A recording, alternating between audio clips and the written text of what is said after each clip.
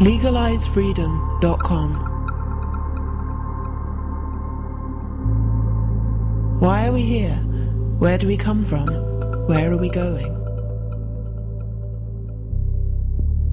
From the nature of reality to the future of humanity.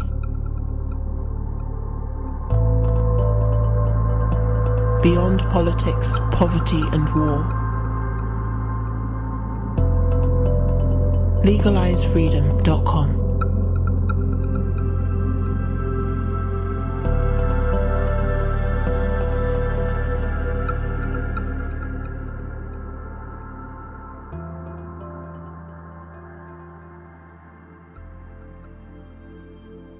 Greetings and welcome once again to LegalizeFreedom.com. I'm your host Greg Moffat, and my guest today is Peter Russell, who joins us to discuss the crumbling barriers between science and spirituality and what contemporary research may be telling us about the origin and nature of consciousness. Western science has had remarkable success in explaining the functioning of the material world, but when it comes to the inner world of the mind, it has very little to say.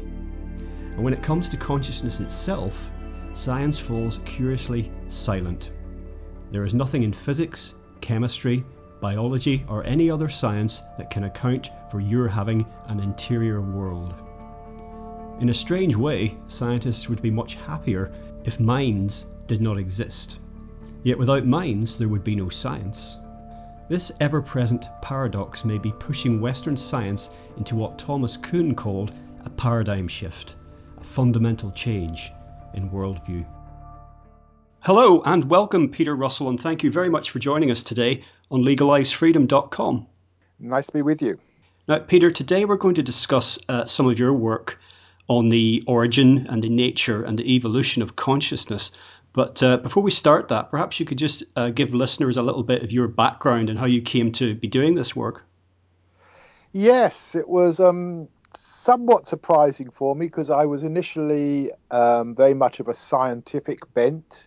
I was actually a mathematician. I loved mathematics, and I was studying mathematics at Cambridge and then moved into theoretical physics, which is very, very similar.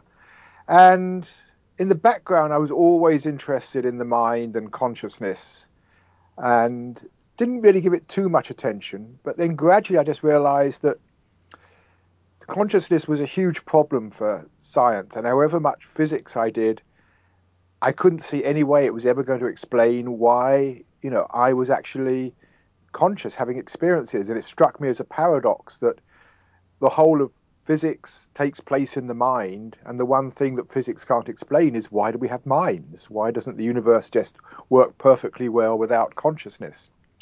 And so that led me off into an exploration, first of all, of philosophy, Western philosophy and a bit of Eastern philosophy, and then into experimental psychology, thinking understanding the brain would help me understand consciousness.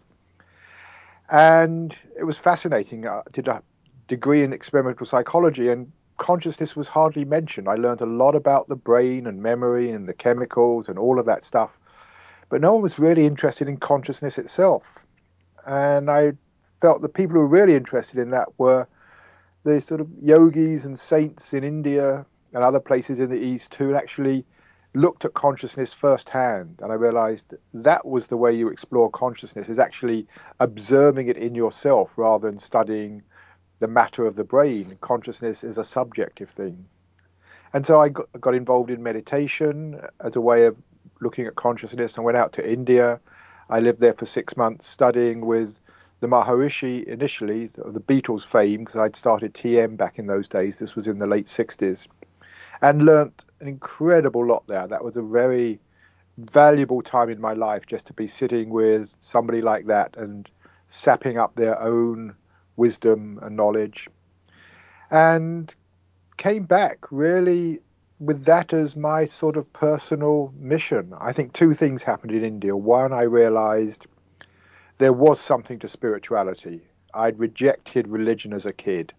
It just seemed a load of weird mumbo jumbo that didn't make sense. And, how could I believe all that stuff?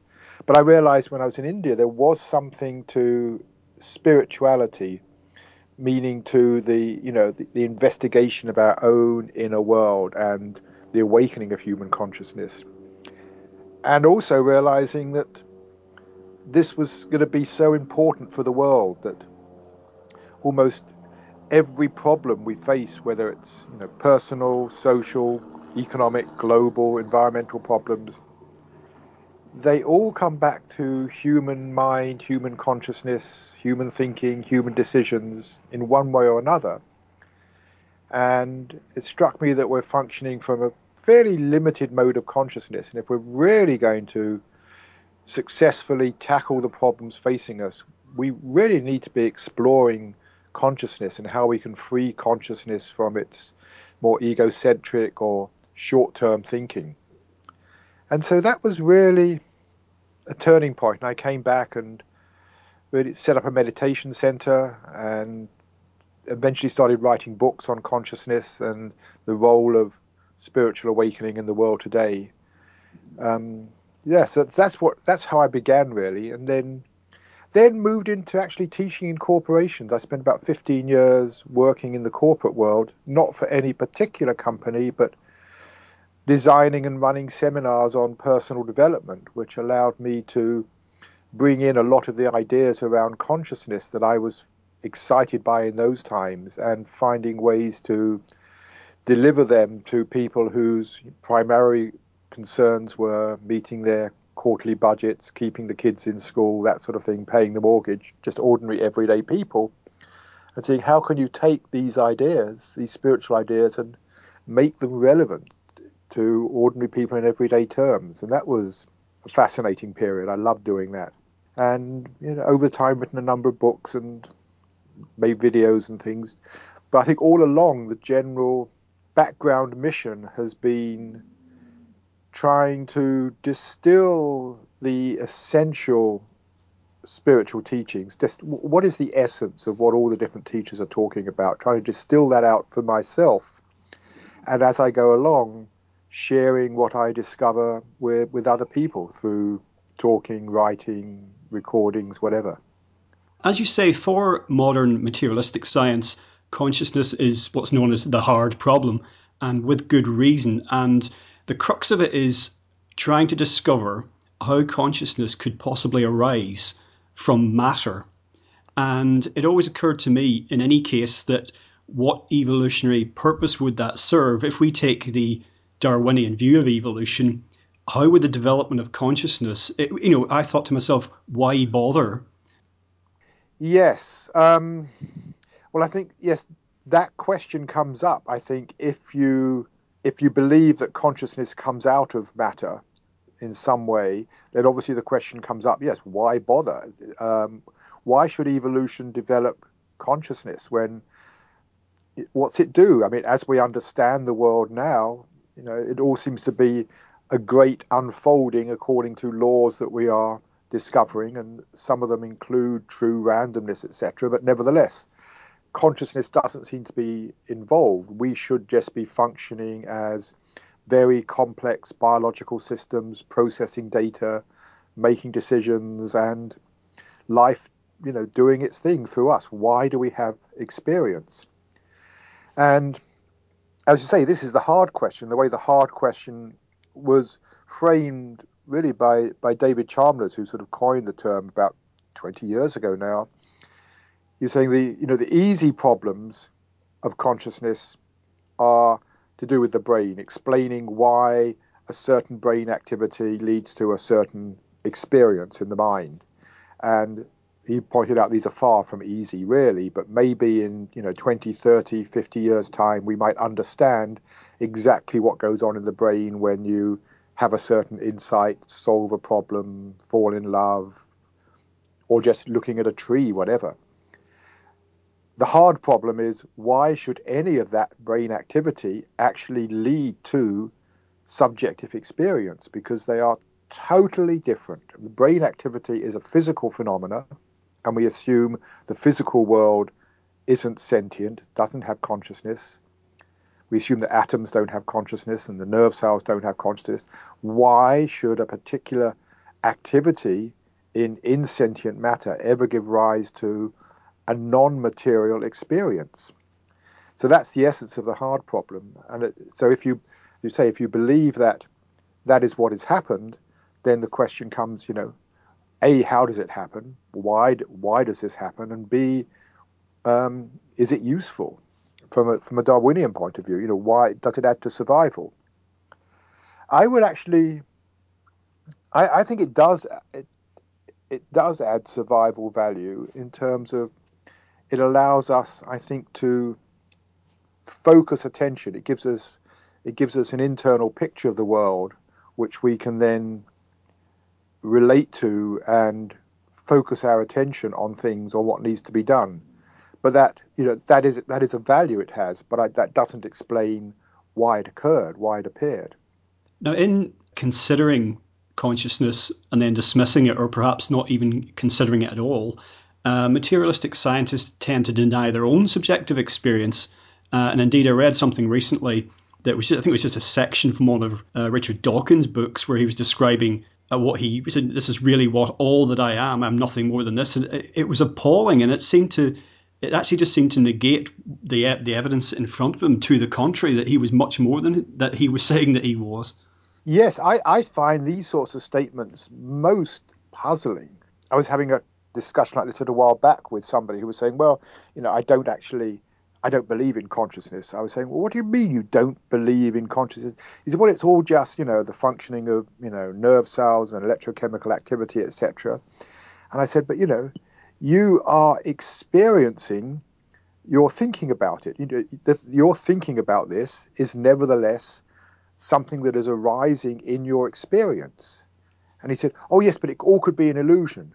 And I was saying, but then who is experiencing the illusion? There is consciousness here. In fact, the one thing you cannot deny is the fact that you are experiencing. And he kept coming back to, oh, but it's just a result of brain activity. And as you say, somehow people, I don't know how you can do it, overlook the most obvious fact. The only thing that we are certain of is that we are having experience. That's the only thing we are certain of, is that there is experience, there is awareness. We can doubt our theories, we can doubt, even doubt our perceptions. It could be an illusion, a mirage. We could all be sitting in a virtual reality, but we'd still be experiencing, even if what we're experiencing was a fabricated reality. And this, it puzzles me. It's like, I don't know, people almost like have this position. They just don't want to, they don't want to accept the existence of consciousness. Yet without consciousness, there'd be no science, there'd be no ideas, there'd be no imagination of what the world is about. It's strange. I just don't get it. Now, I can see why, or one could see why perhaps, that a modern scientist might want to just dismiss consciousness or just put it away as something to deal with another day, Yes. because they can't explain it. But I've never quite understood lay people's kind of enthusiasm for dismissing it, because, I mean, you can say that they can't explain it either, but they can't explain, a lot of lay people can't explain some of the simplest scientific principles. They don't understand them at all. Maybe they've never tried, but that doesn't seem to trouble them too much. Whether they're just repeating the mainline consensus on this. We live in a world where a lot of people, maybe the majority of people, feel that the scientific worldview is the correct view of reality, and they pick it up through, whether it's newspapers or conversations or magazine articles or TV programs, whatever. They pick up the standard scientific view and go along with it, I think, without really thinking it through. I suspect that's what's happening. And so they feel this is what's correct. Richard Dawkins has said this, and he's an Oxford Don or whatever, and he's so really important and written all these books, so what he says must be right. I suspect quite a bit of that is what is happening. But also the other point you make is, science ignores consciousness, which I think, it can have good reason to ignore it. There's a difference between dissing it and ignoring it. To ignore it says, we understand, our understanding of the universe seems to work perfectly well without getting into consciousness, and since it's a whole weird subject, let's just ignore it. And that's different from saying it doesn't exist, or it's just an illusion, or just a fabrication of the brain. Now, there has been a paradigm shift in science, one which occurred with the discovery of quantum physics and that entire world inside worlds, below worlds, and just the general weirdness there. But it hasn't really been fully integrated into modern scientific thinking or practice, or indeed the general consciousness. And I think this is because something that you've certainly spoken about in your books and presentations is that there tends to be resistance with that with scientists themselves. In fact, I'm not sure if it was your phrase or someone else's, but that science tends to proceed and one funeral at a time. Yes, that was somebody, I forget who it was now, who was actually paraphrasing Max Planck, the quantum physicist. What Max Planck said was new scientific ideas come into get accepted not because scientists change their minds, but the old scientists eventually die out. And so he was saying, basically pointing out that we hold on to our ideas. We're more attached to our ideas and beliefs than just about anything else. And this was what Thomas Kuhn, who really coined the term paradigm about, 40, 50 years ago in his book, History and Structure of Scientific Revolutions, I think that was the title.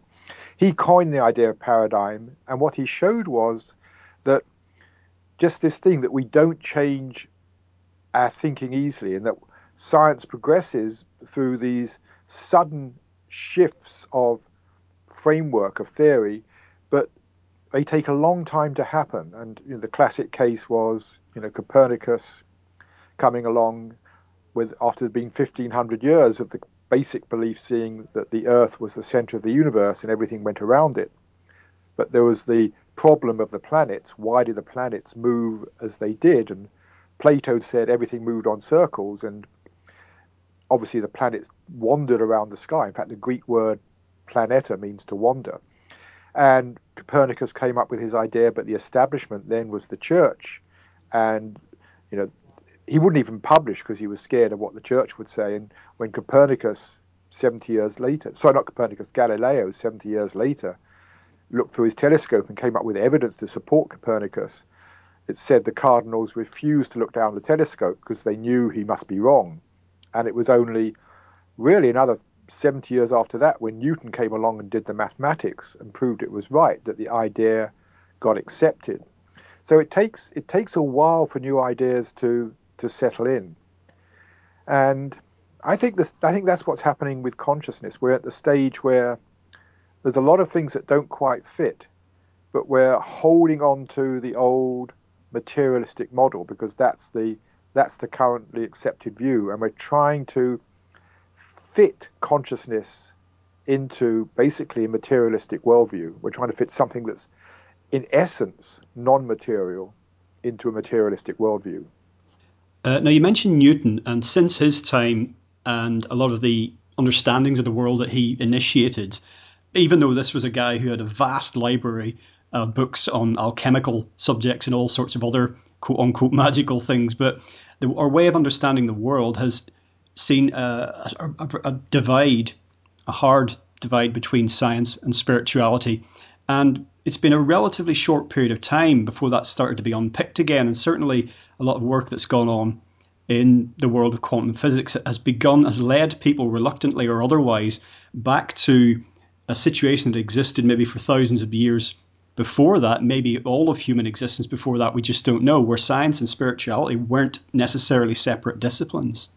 Yes, in a way, science has only existed in its current form for a few hundred years. It was sort of people like Rene Descartes and Bacon in England sort of formulated the idea of studying the physical world, that we could actually measure it and study it. And before then, it's like the study of the world was very much within a religious context. And for Europe, that was primarily a Judeo-Christian context with a little bit of Islamic influence. But that was the context in which we studied the world. So it was within that context of an almighty deity, and we were the pride of his world or whatever. And there was some science, but it was within that context. And then there was this division that happened. In fact, I think it was Rene Descartes who said, and he called himself a natural philosopher. He said, let us natural philosophers study the natural world, and we will leave the world of the mind to the church. But saying that because he knew if he, stood on the toes of the church in those days, you were liable to get burnt at the stake. So I think that's when the division started happening, and then just progressively, as we've understood more and more of the world, and that understanding is so powerful. Our understanding, of the physical world, particularly if you take quantum mechanics and, our computers, your cell phone, what we're communicating with now, it depends heavily on our understanding of quantum mechanics in terms of how the chips work, etc. That worldview is so successful in itself, so powerful, that consciousness has just got ignored, sidelined. We don't bother with it. And so the world of the mind has been left to the church, and the church has been almost completely sidelined, because we say, the world of what we understand from a scientific point of view trumps whatever the church says about how the origin came into being. And so that's just, it's left on the back shelf, more or less.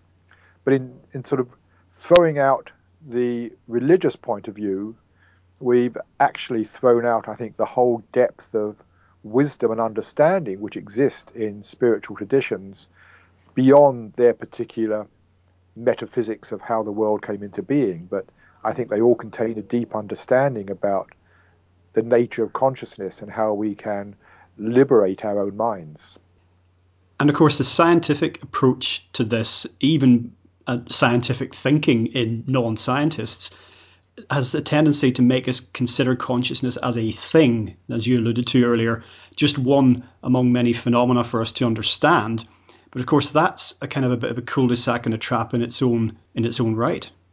I think this is one of the most fundamental mistakes we make without even realizing it. As soon as we talk about consciousness and add any s onto something, we turn an adjective into a noun in order to talk about it. Like we might talk about, sadness or happiness. We're talking about the quality of being happy or sad, but we talk about it with a noun. We do the same thing with consciousness. We're really talking about the quality of being conscious, which, as I said earlier, is something we all know. We are all conscious. We can all say, yes, I am an experiencing conscious being. And then we start asking, what is consciousness? And immediately we do that, we've actually taken a step in the wrong direction, because we end up as like conscious. It is our own conscious self, which is then making an object of consciousness as something separate to be studied, looked at, defined, measured even. And as soon as we do that, we're looking for something else besides the very quality of being conscious. So I think that's the fundamental mistake, is actually talking about consciousness as some thing with almost like an independent existence. And I see that time and time again when you look at, where scientists are beginning to explore the subject.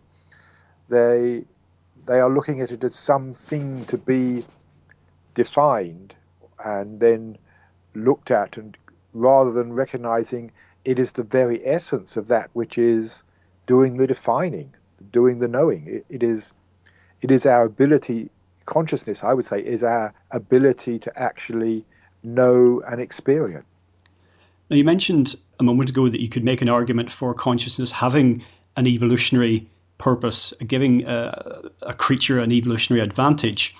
But we also consider that we observe consciousness in our pets, in animals in general, even at different levels, down, sort of the hierarchy and the chain of other living creatures. And we then say, what purpose does it have in our cat or dog having consciousness? I mean, what evolutionary benefit does that confer to them? Because if we were to just fully subscribe to the idea of a Darwinian dog eat dog, survival of the fittest world, then why have consciousness seemingly permeating the entire living world? Well, I don't think the Darwinian view actually holds, for a different reason, and we'll come back to what you're asking here, and that assumes that consciousness was developed because it had some value, it had some purpose. And I don't think it was developed from, a survival of the fittest. Creatures that became conscious survived better, which is the basic Darwinian view. If you have consciousness, you're going to survive better, and therefore it's a good thing. I see that, consciousness is there in all creatures, and I think it does have a value, but it's not from a Darwinian perspective.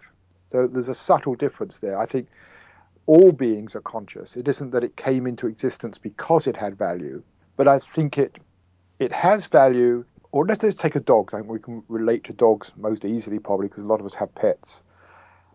A dog is clearly a conscious being. When someone says, animals aren't conscious, I think what they really mean is that animals are not conscious that they are conscious. I mean, one of the possibly unique things, and I say possibly unique things about human beings, is that we know that we know. We are conscious that we are conscious. And this whole conversation is founded on the fact that we recognize we are a conscious being. I don't think a dog actually consciously recognizes that it is conscious. Nevertheless, I believe it is having experiences. It looks at the world, it is seeing its own particular projection of the world. And this is what I think in all animals, there are the sense organs taking in data from the world, and then the brain analyzes that data, puts it all together, and creates its picture, its representation of what is happening out there. And it's taking, the whatever the light is, the patterns of light, the patterns of movement of air molecules that come in through the air, the smells that are the molecules that are stimulating its nose, whatever, and it creates a picture of the world out there. And I think that is what the animal then responds to, is that picture in consciousness. And most of the time, if you watch a dog, most of the time it's relaxed, it's just observing the world. If something catches its attention, then the consciousness gets focused, which is something which is clearly corresponding to brain activity focusing on a certain aspect of the experience. But in that focusing of the attention, we can then pay attention to a particular point in the environment. It may be some, possible threat or danger. It may be a source of food. It may be the source of a mate, some mating opportunity, whatever it is. The attention becomes focused. And I think that focusing of attention has a value subjectively. And I think that's what we do as human beings. In fact, we're not like dogs, because we spend most of the time with a focused attention, because we are thinking about things, analyzing things, worrying about things, hoping, expecting. We're actually unlike dogs in that we don't sort of sit back and just relax a lot of the time. We seem to be continually in a focus mode, which is probably part of our downfall, because that makes the mind continually, in a way, uptight and tense. So I would say, in a sense, I think there is value to it, but that isn't why consciousness emerged. I think consciousness is an intrinsic quality of the cosmos. But if there's any Darwinian thing here, you could argue that if being aware of the world, having this incredibly sophisticated map of the world presented to our awareness, if that has value over being a pure automaton, if that has value, then nervous systems which created a richer, more useful map of the world would be favored from a Darwinian perspective. And that would be an argument for the evolution of the complexity of things like the cerebral cortex in human beings, that it gives us a better model of the world. So you could apply a Darwinian argument to the development of the nervous system, but not to the development of consciousness itself, which for me is always present. There's never a moment in which it's not present. So if we then look at the idea of consciousness arising from matter, and realize that it's actually the other way around, you then have to consider, as you say, you're talking about consciousness throughout the cosmos, that trees have a form of consciousness, In fact, even rocks, perhaps. I mean, if it's going to extend right throughout everything. Yes, and we have to be a little cautious here because it's easy to, I think, mistakenly take what we know as our own experience and projecting that onto a tree or a rock or whatever.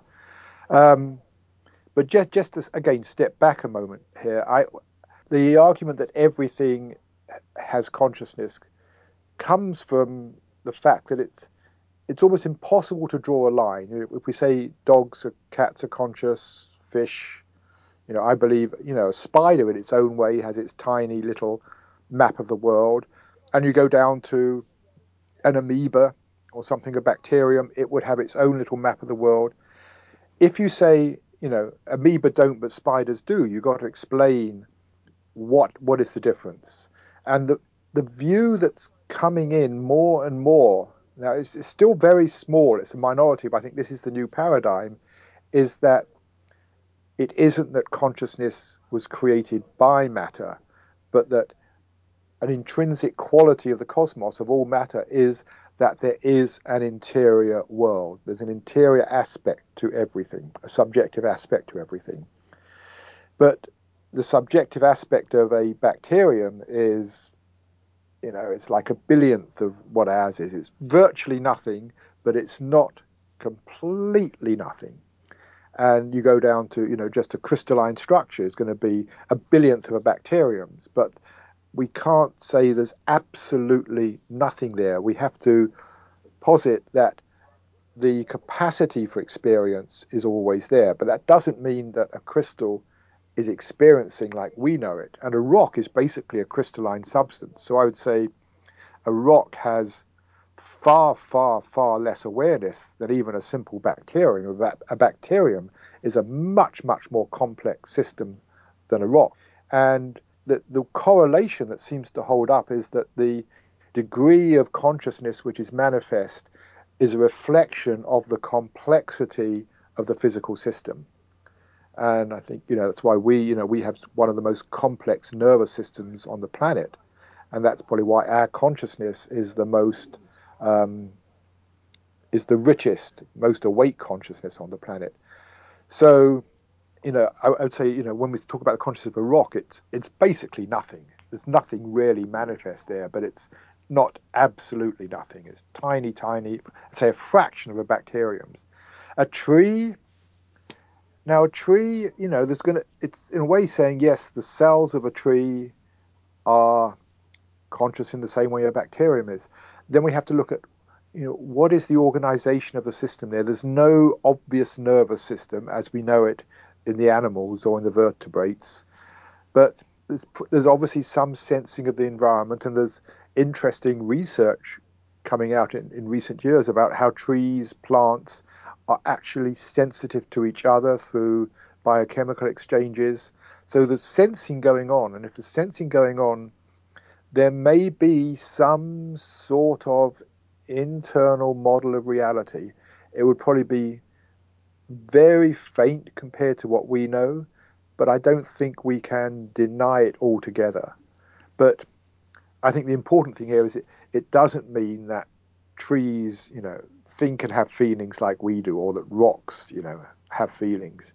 It's that, what we know of consciousness, thoughts and feelings, thoughts particularly, I think, are just a human experience. Feelings, most of I would actually go so far as say, reptiles, birds, mammals have feelings. For what we know of the brain, there's enough evidence to suggest that they have feelings. But then, I wouldn't think that a simple worm has a feeling. Its nervous system hasn't developed that far yet. So whatever the consciousness is in a bit much simpler structure, it would have none of the qualities that we actually know as consciousness. Well, if you delve into the world of quantum physics, the idea that matter is all that matters begins to dissolve as the fundamentals of matter itself come apart, and matter increasingly begins to look like or appear to be a mental construct. Yes, yes. This is, I think, one of the fascinating things that's been happening with modern physics just in the last the last century, really, since the advent of quantum mechanics and where we've gone from there.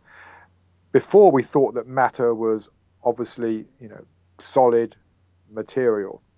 And then we started realizing it was just elementary particles orbiting each other, and most of that was empty space. I sometimes use the analogy that if you, made the nucleus of an atom the size of a golf ball, then the electrons would be like peas flying around 200 or 300 feet away. It'd be like a football stadium with a golf ball in the middle and peas flying around the stands. And that's just almost totally empty space. And then what we realized was even that isn't true, that the nucleus, the protons, the neutrons, the electrons aren't actually particles at all. We call them particles. That's just how we imagine them. And we get trapped into thinking, because we call them particles, that they actually are particles. We're now discovering they're not particles at all. They're sort of, we don't even know what's there. It's like there's energy changes which we can measure, or there's probabilities rather of energy changes happening. And in the end, all we know is the mathematics. In modern quantum theory, there's about 6 or 7 different contenders to explain what's going on. They're called the interpretations of quantum mechanics. And the most popular one is what's called the Copenhagen Convention, which says that when we observe something, what's called the wave equation, which is the mathematical equation of the different probabilities of things occurring, collapses into a certain reality. But that's just one possible interpretation. The many worlds interpretation says no. When all the realities coexist, and in just an almost infinite number of universes. And then there's, David Bohm has another interpretation that is a much more mechanistic one, that things actually, there is an underlying reality. So there's these different interpretations, and all of the interpretations are actually taken from human experience. We take what we know in experience and project it onto the mathematics. And you could say that physics is actually mathematics plus models projected onto it in order to understand the mathematics. And there's one school of quantum mechanics, which is, I suppose, my favorite school, which is called shut up and do the math, which basically means the math works.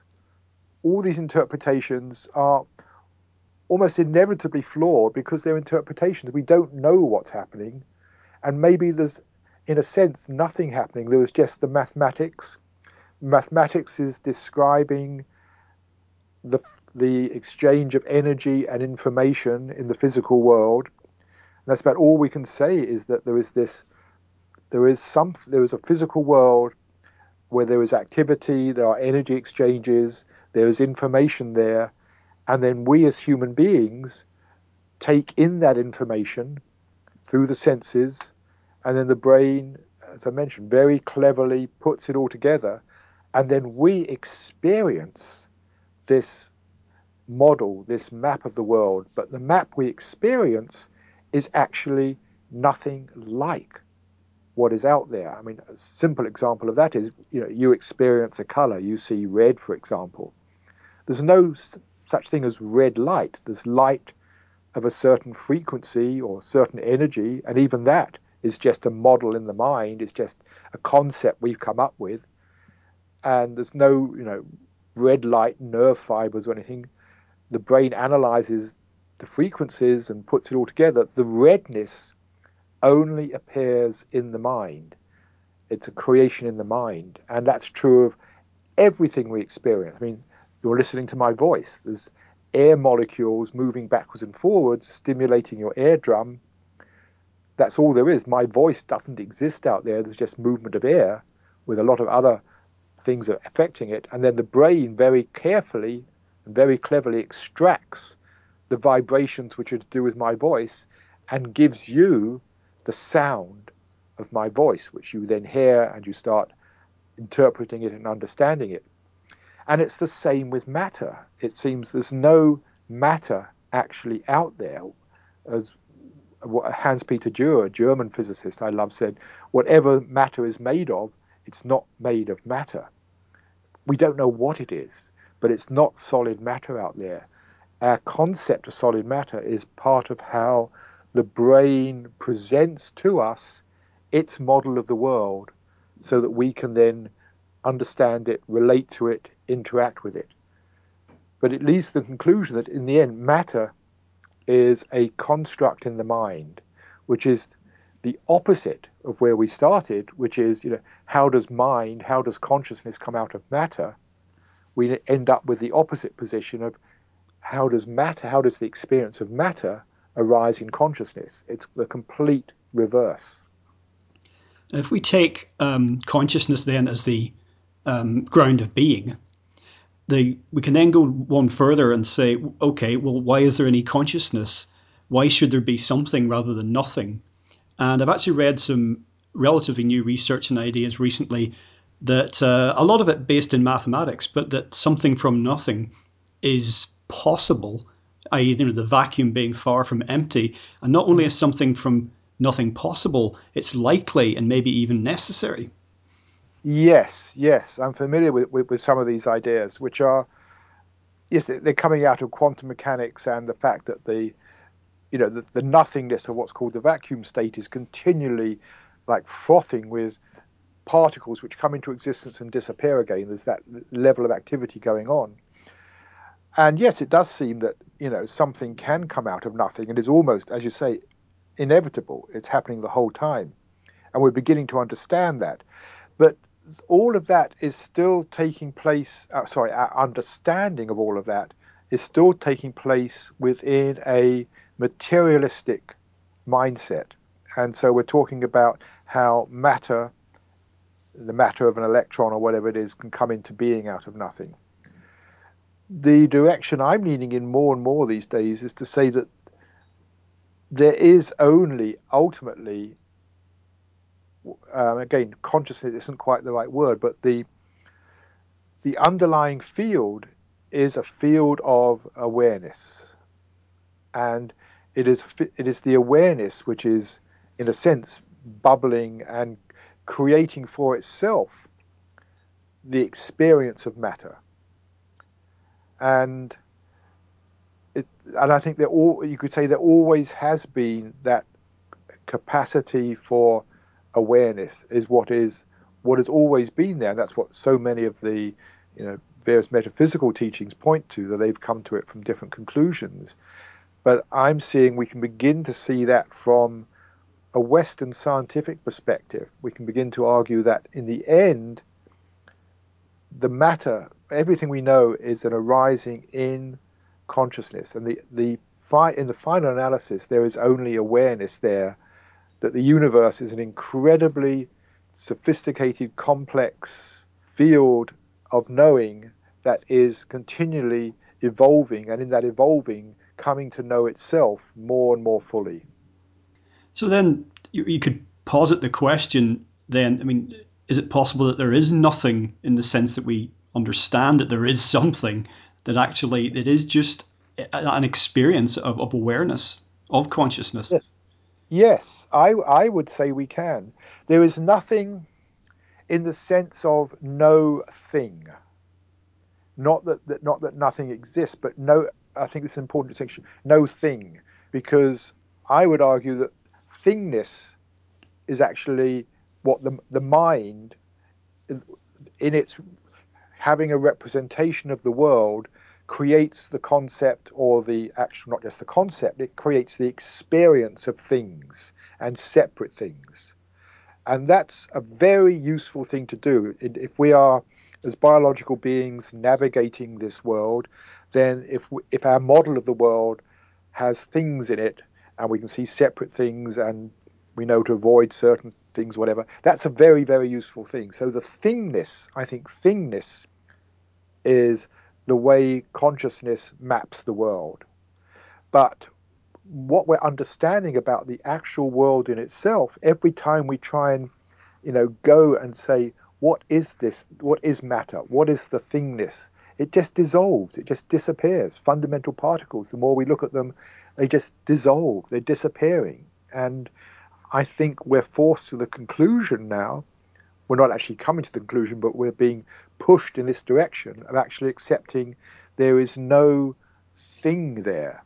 But there's nothing. I would say there is this field, incredibly complexly structured field, and the observation of that field creates the experience of things, but there's no actual things in the field. There's just this continually evolving field interacting with itself. All familiar with the biblical phrase, God said, "Let there be light," and we hear a lot of talk in New Age circles about us being light beings. And there's research in the quantum realm thinking of light speed and virtual particles and beyond light speed, tachyons, and all of that tying into the idea that there's because light itself doesn't experience, it's not subject to normal space-time rules. And I know you've spoken of parallels between light and consciousness. Yes, it's something I've played with a lot and thought about a lot. In fact, when I was studying theoretical physics, I was deeply fascinated by light, the nature of light. And the thing that initially caught my attention was from Einstein's theory of relativity. And I think that's one of the things you're pointing to, is that what Einstein showed was that the faster you go, the slower time goes, the more space contracts, and also that the more massive you become. At the speed of, if you ever traveled at the speed of light, then time would stop, and space or distance in the direction of travel would contract to zero. And people just ignored that. Many people pointed it out. Einstein looked at it. Many people looked at this. But it seemed that because nothing can travel at the speed of light, because its mass would become infinite, so nothing can travel at the speed of light, therefore we don't have to worry about the fact that time stops. We can accept time becoming slower, but time stopping is too weird. But I started playing with the fact that, well, light travels at the speed of light by definition. And therefore, from light's point of view, which is it's a technical term rather than a psychological point of view, but from light's point of view in physics, it would not know time. There would be no time and no space. And also, light has no mass. And therefore, in some sense, light is beyond space, time, and matter. It's more fundamental. And I looked at that and some of the implications of that. And then I started realizing we also use the word light for consciousness. We talk about, the inner light. I had a flash of inspiration, or when someone's unconscious, the lights went out, or even enlightenment, words like that. The word light has a lot of uses when it comes to consciousness. And then I started realizing that, what happens in meditation when you go into deep meditation, often, well, there's one thing, there's the experience of, the inner light or the white light, whatever. But I became more interested in the fact that space, time, and matter begin to disappear. I mean, the time is something, people talk about that, moving into the timeless moment where there seems to be no time. And you move into in a sense where any sense of physical identity with a body with a particular point in space dissolves. One's moving beyond space, time, and matter in the mind. And yet there is still that quality of just pure consciousness. The inner light of consciousness, the inner light of being is still there. And I just started thinking, well, there's very close parallels here between how light in the physical world seems to be beyond space, time, and matter, and the light of consciousness in terms of our experience seems more fundamental than our actual experience of space, time, and matter. And it's almost like light is somehow, almost like it's the first manifestation from the no thingness. Whatever the no thingness is, this field of pure being, its first manifestation in the physical world is what we think of as light. And its manifestation in the subjective world is just the light of our own being before it takes on a particular form or experience. And obviously, as you mentioned, that's something in many spiritual traditions, God is light, the idea of light being fundamental.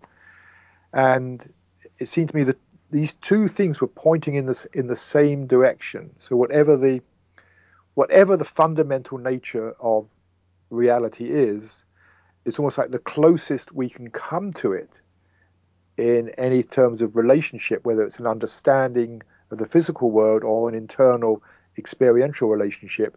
Light seems to be the key thing. Now, reality, as we're experiencing it, certainly seems to be real, and I think most people accept it as real in a fundamental sense. And our awareness causes us to identify with the self, the I, and I think this may be largely just to the fact that we have differentiated and seemingly separate forms. But this sense of self and separation leads us to have an identity, and different identities, different beliefs, different perceptions, as things are playing out in reality, certainly at the moment, there's a great deal of competition, not as much cooperation as there used to be, there's conflict. And so this is, whether this reality is fundamentally not what we think it is, whether we're plugged into some sort of matrix or some sort of virtual reality program, certainly the way things are playing out at the moment, the problems are increasing, as I say, a great deal of conflict, and we're not going in a direction that's likely to sustain this illusion for much longer. Yes, several things here. It's important stuff. Let's come back to, first of all, the whole nature of self here. There's, in a way, there's you can divide it into two areas. There's the self which we identify with. When you ask a person, who are you? They'll typically, come up with, oh, I'm a man, or I'm English, or I'm a school teacher, and you say, tell us more. Who are you? Well, I believe in this. This is my role. I've done this in my life, or this is my expectation. These are all individual characteristics of this particular being, their role in the world, how other people see them. And this is what's often called the separate self. It's a separate sense of self, of me here in this body, navigating my way through the world, there's a truth to this. All those things are true in terms of what we identify with. They're usually things that change as well. We are a body navigating our way through the world, and that sense of identity is very useful. And people sort of criticize it and say, oh, it's just an illusion. It's no more an illusion than the bus we're stepping on. It's all a creation in the mind. Whatever the bus we're stepping on is, ultimately we don't know. But it's a very useful model which we have. That's the reality of what we experience. And so that individual sense of self is real. It's part of the real reality in which we live. And then there's the self, if you like, just the I, which knows all this. And it's the I that knows I am a whatever it is. I am a man. I am English, or whatever. It's the I that knows I am experiencing. I am seeing a bus, whatever. It's the I that knows I'm having this feeling, and that I is always there. It's an essential quality of consciousness. In a way, you could say that being conscious comes with it this sense of I am, which it isn't that I am anything. It's just it's the knowing aspect of consciousness, that I am here, and this never changes. I mean, we sometimes say things like, I am not the same person I was 20 years ago. And if you look at that carefully, there's two I's in there.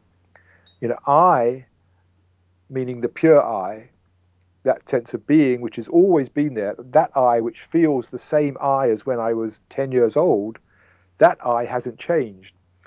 But the person, my beliefs, values have changed a lot over the years. So I am not the same person I was. There's two senses of self there.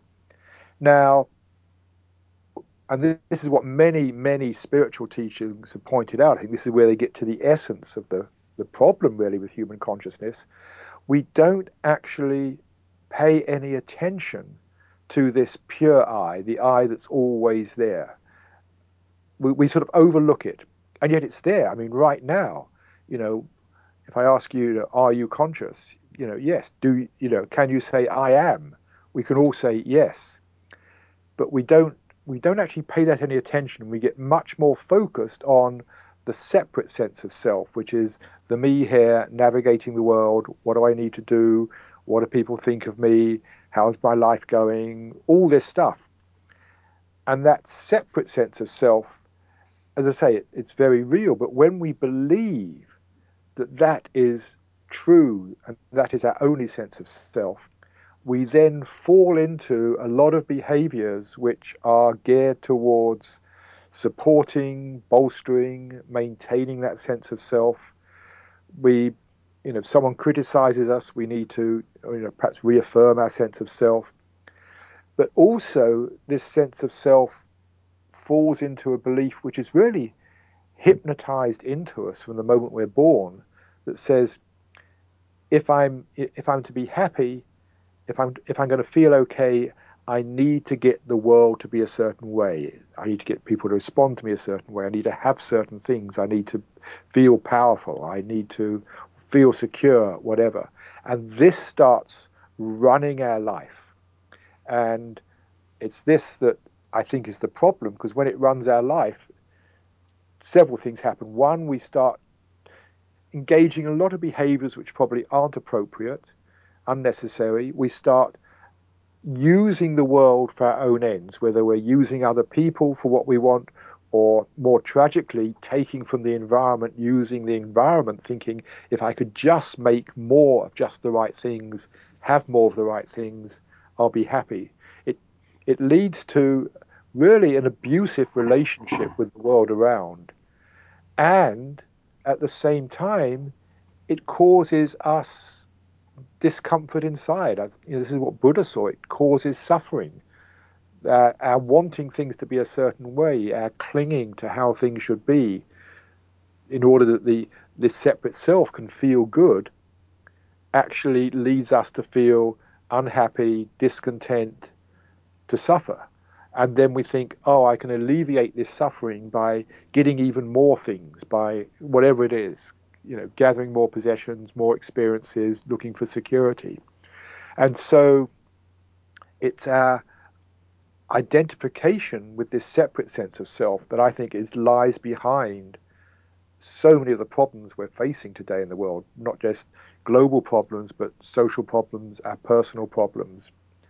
And that, I think, is why so many of the spiritual teachings around the world have said, what we need to do is to know the true self, to recognize that pure sense of I-ness, which is always there. It's nothing weird or mysterious. It's something we all know, but we just overlook it and get caught up in the world of the separate self. Now, these destructive thought patterns and destructive behavior seem to me to sort of go hand in hand with a belief, or rather a lack of belief, that there's any purpose in reality, in existence. And it's this sort of postmodern pessimism that most people seem to suffer from, and they believe that there is no ultimate purpose, and this causes a terrible nihilism, I think. So I don't know if you've discerned in your life's research and work and thinking and feeling so far if there is an ultimate purpose here. Yes, this is. All these questions have two sides. Um, I don't think there's an ultimate purpose in something, insofar as the purpose of life is to do this or get this or whatever. Because I say that because there are probably on this planet at the moment millions and millions of different views of what the ultimate purpose of life is, and they can't all be correct. If there is an ultimate purpose, then only one of those views is correct, and everybody's arguing about which one is correct. I think most senses of purpose are actually human created. We think about the world and we come up with a sense of purpose, and it makes us feel good to feel there is a purpose. I have a purpose. And so I think in terms of an ultimate purpose, most of it is things we have conjured up, and which we then live by, and they feel good and they serve us. But then, there's a second sense in which, yes, we can. Some of these purposes are actually really valuable. It's like, and this could be an individual purpose. A person their purpose may be to, I really want to really foster education in the developing world because I really feel this is absolutely critical, and that becomes their life purpose, and that's wonderful. But that again is their individual purpose. It doesn't mean to say that everybody's purpose should be fostering education in the developing world. So that's an individual purpose. But what you're really pointing to is the cosmos. Is there a purpose to the cosmos? And I drop the word purpose because it's too loaded, like there's an intention. But what I see is, if the universe is basically a knowing system, if it is fundamentally aware, it is knowing itself at all levels of existence. The universe is a self-knowing system of which we are one tiny part. Us as human beings are a particular form of the universe knowing itself, and so is an amoeba. The universe is knowing itself, and there seems to be a very consistent direction to the universe, to evolution, which is this growth of complexity and consciousness together. And it seems the direction of evolution is towards fuller and fuller knowing of the universe. And there are people coming round to this, scientists who have looked at something called the anthropic principle, which basically says all the fundamental constants have to be exactly what they are. Things like the force of gravity, the charge on an electron, things like this. If you change them by a tiny bit, the universe doesn't work. And some people say, oh, that's just the way it is. We couldn't possibly observe a universe which didn't work. And, it's just a chance, it's a 1 in a zillion fluke that the universe works and exists. Other people say, no, actually, what is happening here, the universe seems to be set up in order to arrive at greater and greater levels of complexity, in order that life may arrive, in order that intelligence may develop, in order that the universe, the cosmos, may come to know itself more and more fully. And that seems to make sense for me. So you could say, I don't like purpose so much, but the direction of the universe is towards increasing self-knowledge of itself.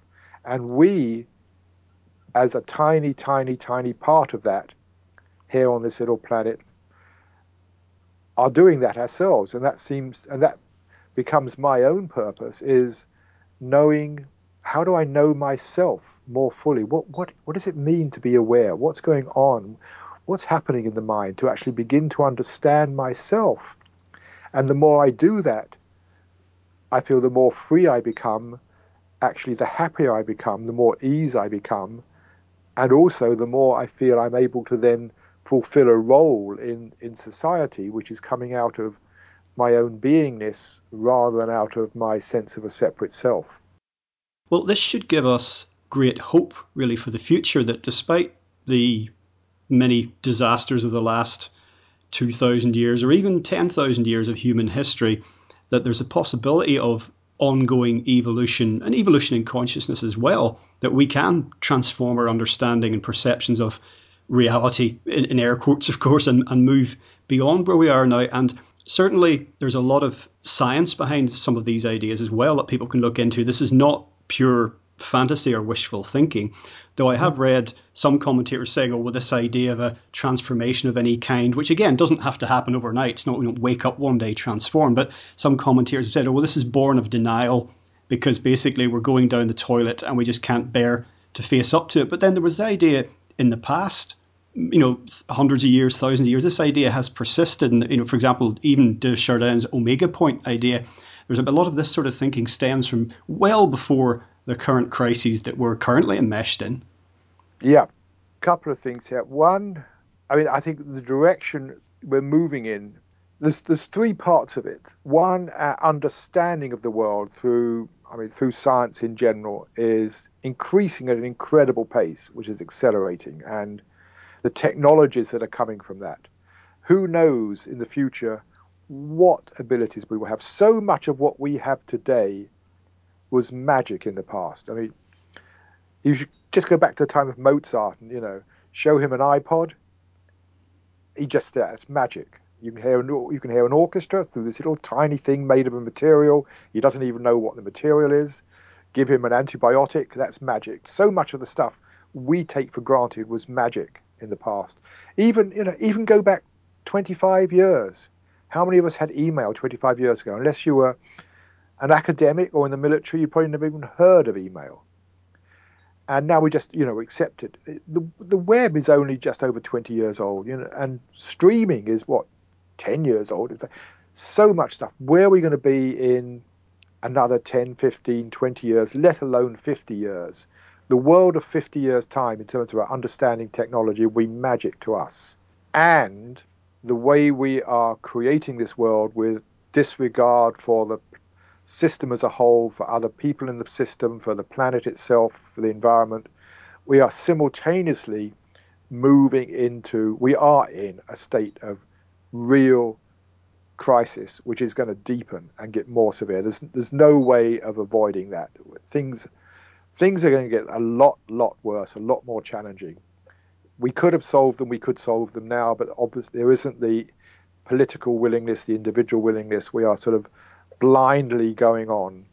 And the third trend is there is this awakening of consciousness, which I think really started back in the 60s, and it was fairly naive back then, but we've been working on it, exploring it, and that's moving ahead. And all these things are moving ahead faster and faster and faster. And I see us moving into a world where we are going to have, as I say, technology beyond our imagination to be able to do things we cannot even imagine today, in a world which is going to need serious change and help like never before, with people who are, I would guess, more free in themselves, more compassionate, more understanding than we've ever had before. How these three things come together, I have no idea, but we are going to have the need, the resources, and the creativity. How that pans out, I have no idea. Any guess I would make would be way off the mark, because it would be based on this reality now rather than the future. But then you mentioned Teilhard de Chardin. He was very influential in my thinking many years ago. And he was talking about the omega point as the end point of evolution, which is where our evolution is heading towards. And he was describing that. He was a Jesuit. He was describing it in Christian-like terms. But it was really, he was describing the full conscious awakening of humanity, which you could say is letting go of our illusions of a separate self, etc., letting go of that en masse. Now, he put that thousands of years ahead, because he was thinking in a linear timescale, as most of us do. It's very hard for us to take into account the fact that change is accelerating. It's an inevitable part of evolution that change is always accelerating. The rate of evolution accelerates. And when he saw television, he said, television is going to bring the omega point a lot closer, just because it will allow, the communication it will allow between people is going to speed things up. Just before he died, the first computers were coming along, and he said, I think these are also going to be very significant in the omega point. And if you look at the acceleration, I mean, we've moved way beyond the computers he was seeing, but when you look at the acceleration, how things are feeding back on themselves and everything is going faster and faster, I think what he was pointing to as the omega point is actually somewhere within the next 100 years. It's not thousands and thousands of years in the future. We're heading towards something which we may actually experience in our own lifetimes, given the possibilities of life extension and things, if we don't totally screw things up in the process. So I think that we are heading towards this point, I would say within this century, where we could have potentially the full awakening of humanity with incredible technology and, facing the most dire planetary crisis we've ever seen.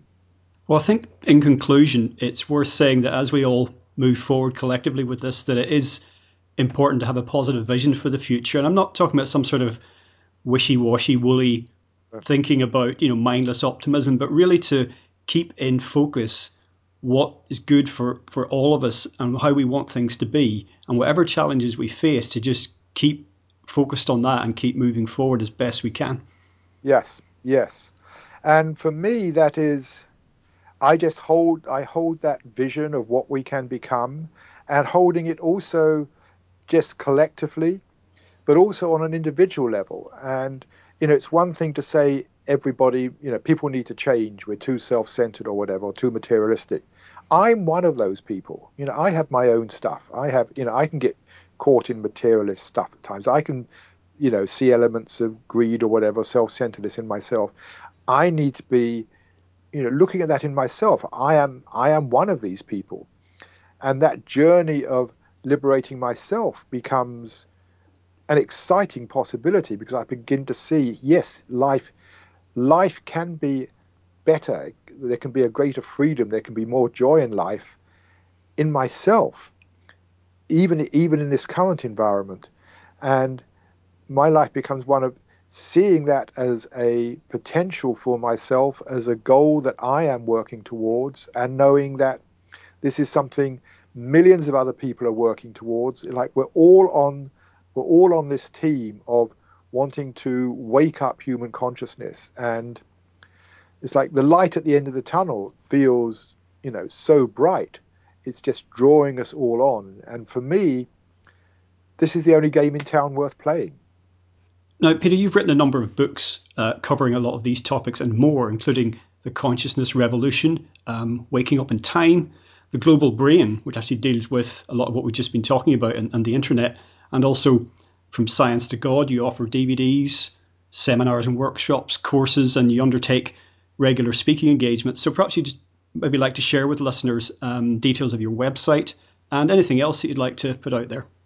Yes, my website is very simple. It's peterrussell.com. 2 L's on Russell is the only important bit. peterrussell.com, or The Spirit of Now. It's called The Spirit of Now, but peterrussell.com is the main address, on which I've got, it's probably about 400 pages now. It's very organic. It's things I just put up, thoughts I have, bits of books. Several of my books are up there online, videos I've made, passing thoughts, that sort of thing. It's a collection of a lot of my work. And meditation, because I really feel that meditation is an important thing. And I've just created an online course there called How to Meditate Without Even Trying, which is really about the effortlessness of meditation.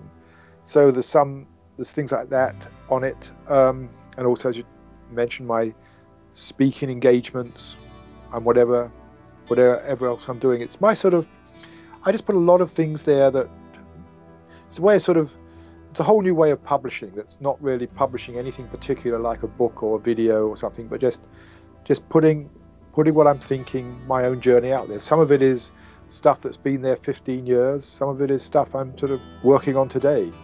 Anyway, it's fun, but that's where people can go, peterrussell.com. Wonderful. Well, thank you very much for joining us today, Peter, on legalizefreedom.com. Thank you. I've really enjoyed it. Well, folks, that's it for another week. As ever, thank you so much for listening. If you enjoyed the show, please check out the website. That's legalizefreedom.com, legalize-freedom.com, where you'll find an archive of programs on many equally interesting and important topics. Until next time, I'm Greg Moffat, and you've been listening to legalizefreedom.com.